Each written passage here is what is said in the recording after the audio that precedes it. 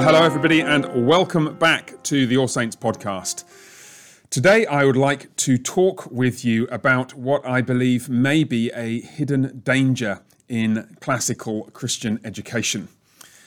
Before I go any further, therefore, I ought probably to put a few introductory pointers in place to explain what I mean by that and what I don't mean by that, and just some caveats and some points of clarification. First up, I should explain what I mean by classical Christian education. I mean an educational approach that has a couple of features. First, a methodological feature in its structure, and then second, certain elements of its content.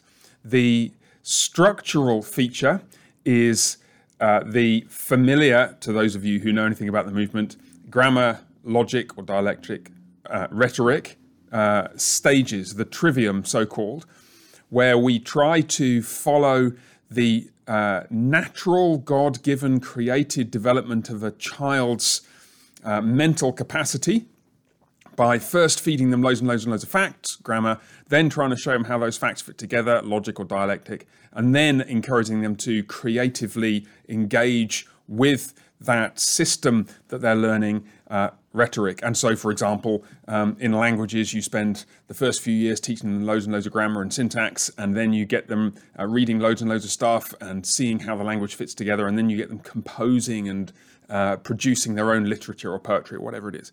And that goes across all the disciplines. There's a methodological point there which is central to most of what calls itself classical Christian education. And that's one of the key features of it as I understand it. Now, you will have heard me talk about that with Mr. Josh Taylor, headmaster of Granbury Classical Academy. I believe that's what it's called. I always get the name wrong. Now, my apologies to all of you guys up there doing a great job in Granbury if I've got the name of the institution wrong, and especially to you, Josh. But anyway, I've talked to him about that. You will know from that also that I'm a huge fan of classical Christian education. This is the way that we chose to educate our children, and I don't regret it for a moment. But I do want to talk, as I said in a moment, about a potential shortcoming or hidden danger of it. But anyway, that's the first feature of it. It's the structure that is found in the way that the whole curriculum is put together. The second feature is a focus on learning for the sake of the beauty and the wonder and the goodness of the things learned. And again, this extends across many subjects, but I think it would be fair to say that it particularly finds its raison d'être in the classical literature and history and art areas of the curriculum, where people are encouraged to read the great classics of, let's say, English prose or English poetry, or get into Latin and read some of the ancient Latin texts in their original languages. They're encouraged to engage with the history of the classical world and the art and the culture of the classical world. So that feature of the education's content is a prominent feature of classical Christian education. So that's what I have in mind when I talk about classical Christian education. I'm talking about a particular pedagogical structure, grammar, logic, rhetoric, and certain emphases within the educational content to do with the great elements of the history of Western civilization as it's been shaped by the gospel. Now, as I've mentioned already, this is the educational approach that I chose to take with my own children. Nicole and I don't regret it for a second. We're very sure we could have done a better job, and that other people could have done a better job in various different ways. But actually, we think that by God's grace, this worked out pretty well. And we're really delighted and thrilled to have had the opportunity to teach our own kids and to learn from many people who've trodden the path before us, particularly in this kind of classical Christian education tradition. But I should also point out that this is not really a partisan thing. As it happens, the two key features of what makes a classical, quote unquote, Christian education are actually found in lots of other Christian educational traditions that don't use that label. I'm not really concerned about labels in this context, and actually not in most contexts either. But let it just be said that many of what the greatest things about classical Christian education, like that grammar, dialectic, rhetoric, structure, are found instinctively in all kinds of different ways in educational paradigms that don't explicitly label themselves as classical. So, for example, many people who follow I guess what they might even just call a broadly Christian approach. I don't know what the label would be, but they're just they've got some Christian curriculum from somewhere. You'll find that actually, obviously you spend a lot of time in the early years teaching the kind of facts of a subject, like, I don't know, biology. There's a lot of observation and description of the biological world.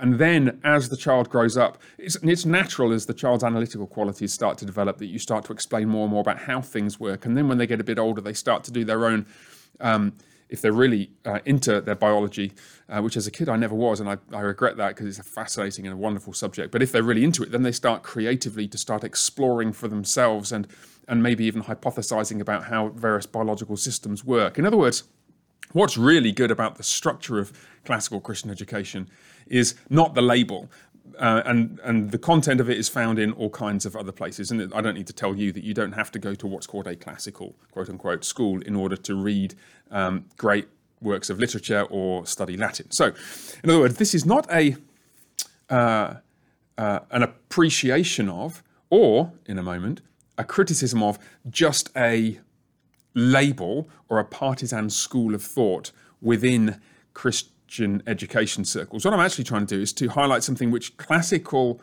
Christian educators make explicit and which I think has some hidden problems. So there's a bunch of introductory stuff, a bunch of caveats, and now maybe I can explain what I think this hidden problem might be. Here's how it goes.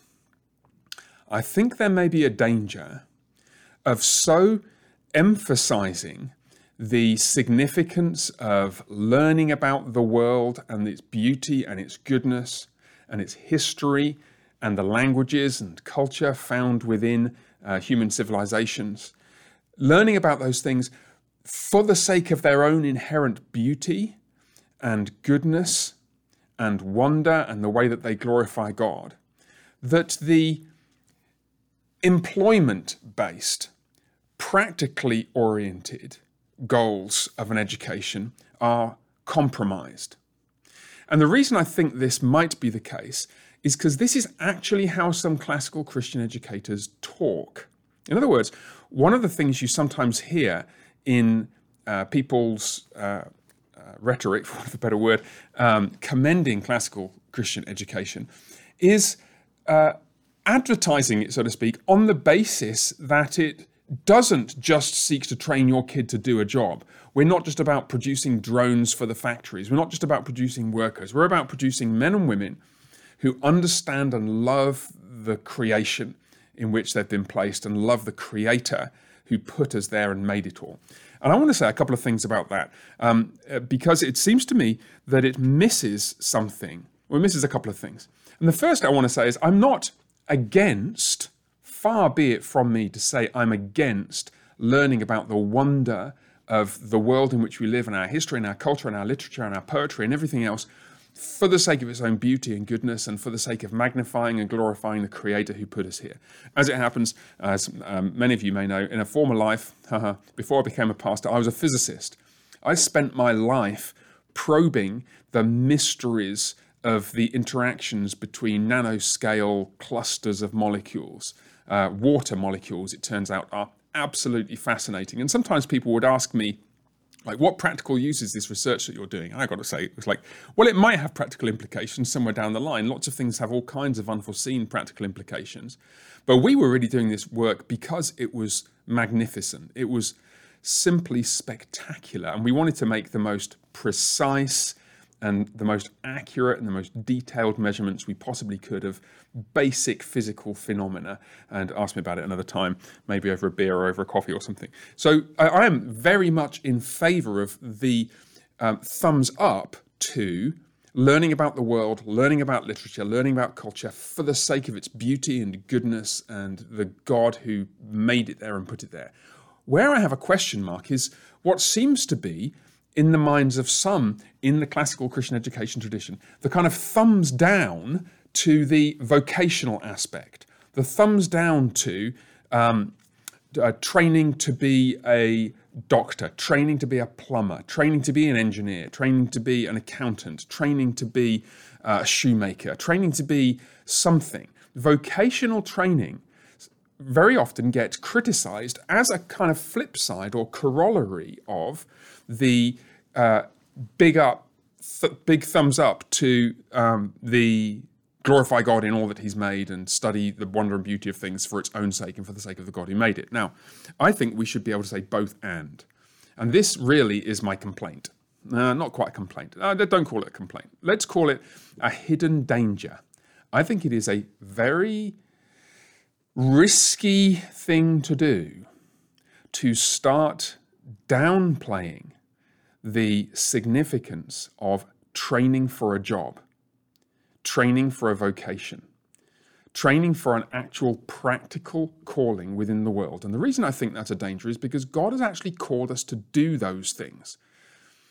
Of course, it's the case that many educational institutions were shaped by statist motives, trying to produce factory drones in order to work outside the home, whether they're men or women, to produce taxation income to make the government larger. That might be true in the history of late 19th and 20th century education. But we shouldn't accept a secular state's vision of what education is about, and we shouldn't accept a secular state's vision of what vocational education is about. To put it most simply, let me boil it down for you. I want to say that somebody who trains to be a plumber, or somebody who trains to be an accountant, or somebody who trains to fix and install air conditioning units, or somebody who trains as an electrician, or somebody who trains as an engineer, or somebody who trains as a doctor, or somebody who trains as an interior decorator, or somebody who trains as a guy who fixes your roof when it leaks, or somebody who trains as a scientist or a computer programmer, or any number of those other vocations out there in the world. They are training to do something which is tremendously glorifying to God and tremendously significant for their own future, the future of their family, and the future of their churches. Let me shed a little bit of light on what I have to say, just some of the kind of theological scaffolding around this. First, let me make an observation about our own Christian tradition. One of the central rediscoveries of the Reformation was the dignity of so-called secular vocations. I have here in front of me a copy of Julian Hardyman's book, Glory Days. It's quite a good book. It's not without its flaws. It's somewhat amillennial in outlook, and I would prefer something a little more post-millennial. In fact, I'd probably prefer something a lot more post-millennial. But anyway, that aside, Julian Hardyman is a great guy. He's a pastor of a church in Cambridge, England. And one of the things he's got in this book, Glory Days, refers to, the subtitle is Living the Whole of Your Life for Jesus. And one of his points is you don't have to become a pastor or a missionary in order to glorify God. And that was not just him who thought that, that was the Reformers. Let me read a couple of quotes that he's got from the Reformers and their predecessors and those who came after them. So here's William Tyndale, who gave his life to translating the Bible into English. I'm quoting here from Julian Hardyman. Here's the quote from Tyndale. "There is no work better than another to please God. To pour water, to wash dishes, to be a shoemaker, or an apostle, all is one. To wash dishes and to preach is all one, as touching the deed to please God."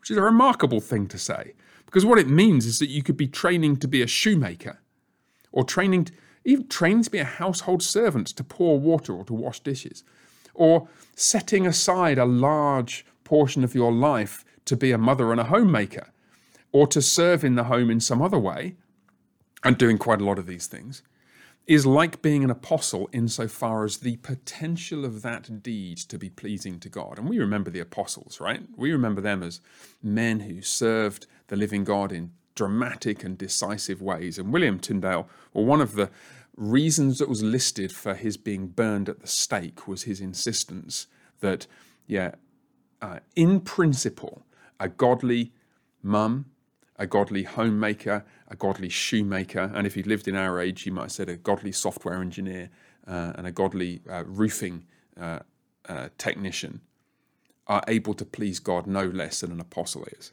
Here's William Perkins, a later English theologian. "The action of a shepherd in keeping sheep is as good a work before God as the action of a judge in giving sentence, or of a magistrate in ruling, or a minister in preaching." same themes. And here's Martin Luther. Yeah, Luther gets in on the act. Well, no surprise. It looks like a small thing, says Luther, when a maid cooks and cleans and does other housework. But because God's command is there, that is to say, because this person is doing these things in a spirit of faithfulness to the living God, even such small work must be praised as a service of God, far surpassing the holiness and asceticism of all monks and nuns. And of course, the reason he thinks that is because monks and nuns have no business being monks and nuns, because it's kind of hard to find monasteries in the Bible. He continues, seemingly secular works like household work are a worship of God and obedience well pleasing to God. So that's some of our Reformation heritage. Now, just think about what that means. What that means is, when we're saying it is a tremendous and wonderful and good and glorious thing to spend your days, or maybe spend several years, reflecting on the riches of our Christian literary heritage, or on Christian theology, or on the poetry of Milton, or on the great works of Latin literature, or on the Elgin marbles, the great glorious stone carvings in the British Museum, all those wonderful fruits of our classical Western Christian heritage. When we're saying it's a wonderful thing to spend a lot of time reflecting on those things, we must not say, and it's less of a good thing for somebody to go and train to fix leaky pipes, or for somebody to go train to fix broken air conditioners, or for somebody to go train to program computers, or design aeroplane wings, or whatever else it is they're doing. If those guys are right, and I'm convinced they are, we've done the same thing that we do all the time, where we jump on this pendulum and swing from one ludicrous extreme to the other. We've jumped on the pendulum at the point where the civil authorities are telling us, well, everything must be about technical education, really, because what they want to do is to inject more worker drones into the workforce so they can pay more income tax. We've jumped on that and we've swung right the other way. And we've been reflecting on, well, what's the other purpose of education? Well, yeah, like to know and love the creation and its creator. And what we've done is insisted that we must have this latter point and not the former. Why can we not grow up a little bit, frankly, and be mature enough to say that it is a glorious and wonderful thing to do both? I would like our plumbers and air conditioning engineers and software engineers and doctors also to be men and women of letters, to love poetry, certainly to love the scriptures and to love the Lord who speaks there, and to love the heritage of Western civilization, to be versed in classical economics and history and art and architecture. I'd love that. And I don't see any reason why you couldn't be. And I refuse to say that because those latter things are good, therefore vocational training is a bad thing. I encourage you, then, when you're thinking about education, not to be ashamed of having in mind practical outcomes, remunerative outcomes, outcomes which orient you towards being able to earn a salary and make a living to raise your family. Because it turns out that if you don't have a job and can't earn a salary and can't make a living, then it's actually quite difficult to raise a family, Christian or otherwise. And on that kind of, that forms the rocks on which the great ship of the church's inheritance of God's promises starts to founder. Here we are saying that God is blessing his people in and through the church by promising his goodness to them and their children and their children's children for 1,000 generations of those who love him. Well, we've got to put ourselves in a position where men, in particular, are able to earn a living in order to feed their families. So what you've got to do is this delicate balancing act, actually. Probably what it means is even more focus, even more zeal, even more energy and commitment to your education. So you're not neglecting the Latin and Greek.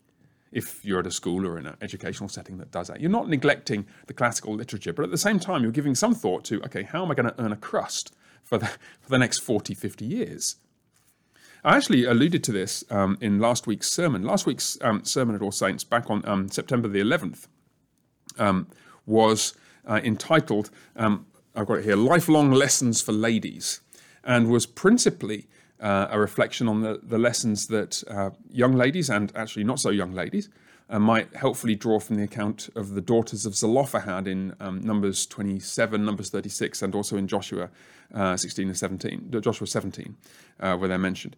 But I also hinted, and actually the men found this throughout, I think, that even a sermon which is directed principally against the actual principally towards the life situation of women is going to have all kinds of implications for men. And one of the points I made is, look, the daughters of Zelophehad, well, their situation arises because of the inheritance laws in Israel. Go and read the text or go listen to the sermon if it helps you to do so. Just search on the All Saints website, lifelong lessons for ladies, or search on YouTube. I think the video's up there now. But one of the points that is raised by Israel's inheritance laws is that the land inheritance in ordinary circumstances goes to the men and therefore to the husbands, and therefore the women receive what the husbands provide for them, which doesn't mean they receive nothing. It means they receive what their husbands provide for them. So ladies, pick very carefully, and gentlemen, get working, because you've got this inheritance of land and it's not going to dig itself and sow crops on itself for you and your family to eat. So I hinted at that point that we would have to talk about this at some stage, the significant responsibility, especially now I'm talking to you younger men, any young boys, young men at school, or thinking of college, or thinking of kind of vocational training. If you're in your teens or 20s, really this is all about your calling in particular to be ready to provide for wife and family in the future. So let me just give you, I don't want to step outside my lane, and I'm not an economist, but I have learned a fair bit from some economists over the years, and there are one or two even more practical points that it would be worth observing at this juncture, just to flesh out what I mean by this. The first is to say, obviously, there are potential dangers in tertiary vocational education, perhaps less so in the trade schools, but certainly in some university settings. Obviously, there are potential dangers. Let's suppose you think instead of being Luther's shoemaker, you might want to be, I don't know, an accountant.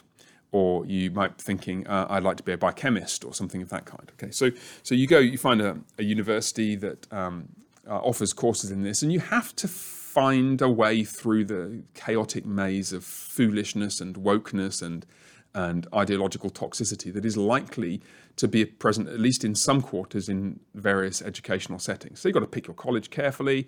You've got all the questions about how much it's going to cost and the cost benefit in the long term. Are you going to be able to pay back what you've borrowed to fund it? Please don't bank on another forgiveness, quote unquote. It's not forgiveness, but student loans being wiped out by a subsequent administration. As you know, the present one might not even be constitutional. It's unlikely that it's going to keep happening in the future. Well, if it does, Lord preserve us. Anyway, but that's beside the point. You shouldn't bank on loans being written off by some foolish government. What you really ought to do is to bank on getting a job that will allow you to pay it off. And that's one of the kind of calculations you'll have to do in order to figure out the best way forward. But clearly you're going to have to work your way through all the financial and all the ideological problems of going to, let's say, a secular university to study biochemistry. But that doesn't mean you shouldn't go to a secular university to study biochemistry or computer science or accountancy or whatever it is that you're thinking of studying. Why would you not do that? Not as a compromise because you didn't want to do truly Christian education. Rubbish. No, actually as a way of plundering the Egyptians, so to speak, because that Egyptian gold was made by God in the first place. Plundering the Egyptians and getting for yourself a really great education so that you can be a great engineer or a great biochemist or a great computer scientist or a great architect, so that you can provide for your family really well, so that you can raise stable, faithful Christian young men and women for the next 2, 3, 5, 10, 100, 1,000 generations. Why would you not want to do that? It is a Christian thing to do. And just to get really nitty-gritty, it's interesting. One of the effects of our aversion to that, especially university-based vocational education, has been to encourage some young men in particular to consider starting their own business, entering one of the trades, that kind of thing. And I think that's a wonderful idea. I don't think it's a bad idea at all. But let's just think about this for a second. What you what you can easily find, let's take an example of, business. I know a couple of young men doing this, mowing lawns. There's a couple of guys here at All Saints, you know who you are, and other people know who you are, who have a business of one form or another, mowing lawns. That is an outstanding and wonderful thing to do. I mean, and certainly it's going to be hard work. It will train you in all kinds of great ways. And there are many other kinds of businesses that I know young people are involved in and looking to in the future. And especially when you're young, the money you can make is really good money. But just consider what happens. Let's suppose that you have a business of that kind, and basically what you're doing is you're selling your time for a certain amount of money. And I don't know how much somebody charges for mowing lawns or fixing leaky pipes or teaching the piano. There's another one, or any of these businesses where basically you're selling your time in order to do a job. Selling your time in order to do a job, and other people are paying for your time so that you do that job for them. Let's suppose, pick a number, I don't know, $50 an hour or $100 an hour or something. Let's say it's $50 an hour, just make the math simple, and I don't know what you charge if you're a piano teacher or you cut grass, but anyway. $50 an hour, well, how many hours a week are you going to do that? Maybe you're doing it in your late teens, early 20s, you're doing it 10, 15, 20 hours a week while you're living at home with your parents, you're not married, you're studying as well, and so on. Well, then you're making, seriously good money for somebody who's living at home with their parents, not married, not supporting a family, not trying to run a car, not trying to buy a house, not trying to save so they can provide for themselves and their children in retirement. What are you going to do, and what particularly is going to happen to your income stream if you just carry on doing that into adult life? Well, you can go from 20 hours a week cutting grass or teaching piano or whatever it is to 30 or 40? Maybe you work really hard, you do 50 or 55 hours a week, but you're not doing 200 hours a week. And there aren't 200 hours in a week. There is quite a hard ceiling to the income growth you can expect if what you're doing is basically selling your time to a client in order to do a job for them.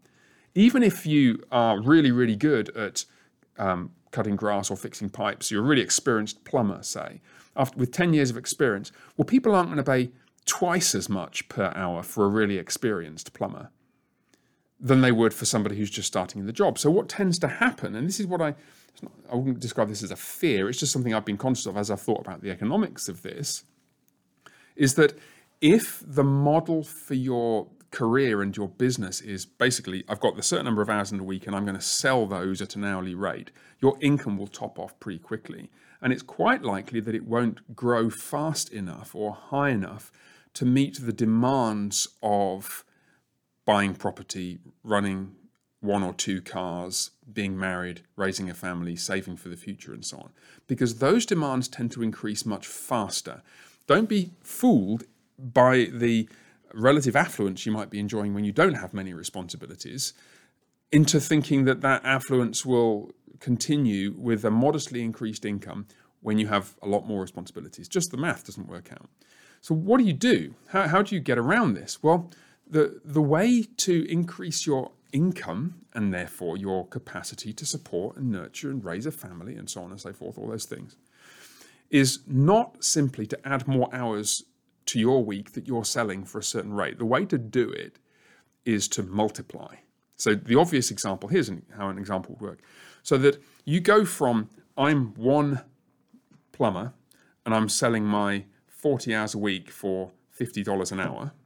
You go from saying, well, I'm going to be a plumber, I'm going to be managing a business in which I'm employing 3, 5, 10, 15, 30 other plumbers. And as that number grows, you have a team of people managing them with you. And you take a percentage of all that they bring in to the business. In other words, what you do is you find your place within a hierarchy that you have created, a business structure, so that you have multiple income streams, all within that same business framework, and you're receiving a percentage of each of them. You see, what you can do then is that it's possible to multiply your income rather than just adding to it by adding extra hours. Now, this is what you actually do when you join a good company that you don't own. I talked a second ago about a structure that you've built, your own business. But this is what puzzles me and somewhat frustrates me about some of the rhetoric that's directed against the idea of just going out and getting a job at a firm around here, Lockheed Martin or one of the many engineering firms or finance firms or any of the other businesses around here. People will criticize the idea of doing that. I can't understand why. Because what you're actually doing is placing yourself in a structure where there is a predefined hierarchy for you to find your place in. And you go in at the bottom, and you go in, you probably wouldn't be earning much more, or might even be earning less than you could if you were just selling your hours for an hourly wage. But if you're good and you're able to rise within the company and take on more responsibility, what actually happens is that you're responsible for the generation of more income within the business. And that, if you hadn't noticed it, is why managers tend to get paid more than the people who work on the teams that they're managing, because they're actually coordinating income generating personnel below them, and therefore they're responsible for and playing a more significant financial part in the wealth generation of the company. Now, what I'm suggesting to you then is whatever the strengths of, I'm going to start my own business, I'm going to sell my time, I'm going to do this, I'm going to follow this model of income generation, selling an hourly rate in order to bring in a wage to support myself and my family. Whatever the merits of that, do remember it has this fairly low ceiling in practice. And it's particularly low if the skills required to actually do the job are easy to acquire. So, for example, if it's when you're a teenager, especially a teenage boy, you can probably earn what feels like amazing money just selling your physical strength. I mean, just not much skill, just really hard work. The problem is you're in competition with a whole bunch of people who are physically strong. If all you've got to sell is your physical strength by the hour, there is a very low ceiling to how your income is going to be able to increase over time.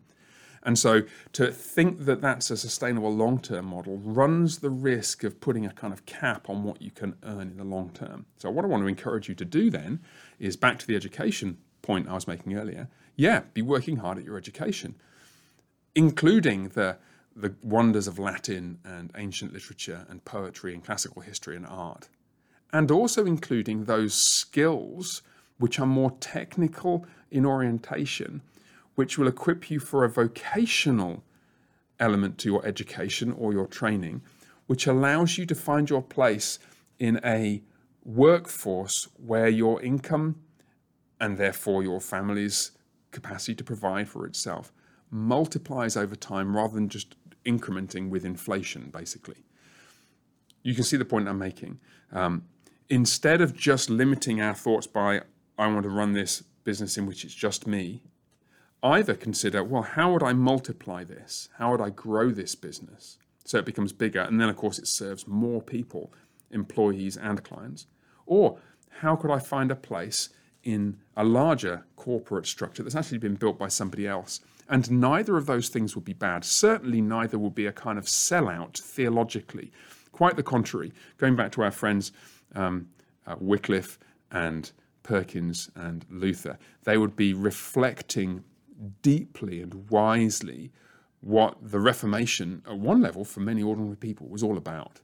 It was about dignifying their lives by saying, the living God loves you, values you. Not only has he welcomed you in Christ and invites you to his family and to his table, he regards the work you do the other 6 days of the week as dignified and wonderful and glorifying to him, even though you might just fix shoes, or you might just wash dishes, or you might just program computers or fix leaky pipes or install air conditioning or fill in other people's tax returns. Okay, I think that'll do for me. I hope that's been thought-provoking and helpful. It may raise all kinds of practical questions, and as ever, here at All Saints, Pastor Neil and I are always absolutely delighted to hear any such questions from anybody, especially within the congregation. So if you've got kind of practical thoughts, and especially if you're in that position, young man, young woman, teenage years or early 20s, thinking, okay, so what do I do? What would it be good for me to train for? Or you've got some educational decisions ahead of you. Which college should I go to? I've indicated that there are dangers everywhere on the horizon, right? But simplistic, polarized, pendulum swing type answers are not going to help us. So don't hesitate to give me a call, give Pastor Neil a call. Let's sit down and think through the particular gifts and aspirations that you have, and maybe we can come up with a plan. That is, along with your parents, can come up with a plan that will be a real blessing to you and, Lord willing, to your family in the future. All right, God bless. Bye for now, and see you soon.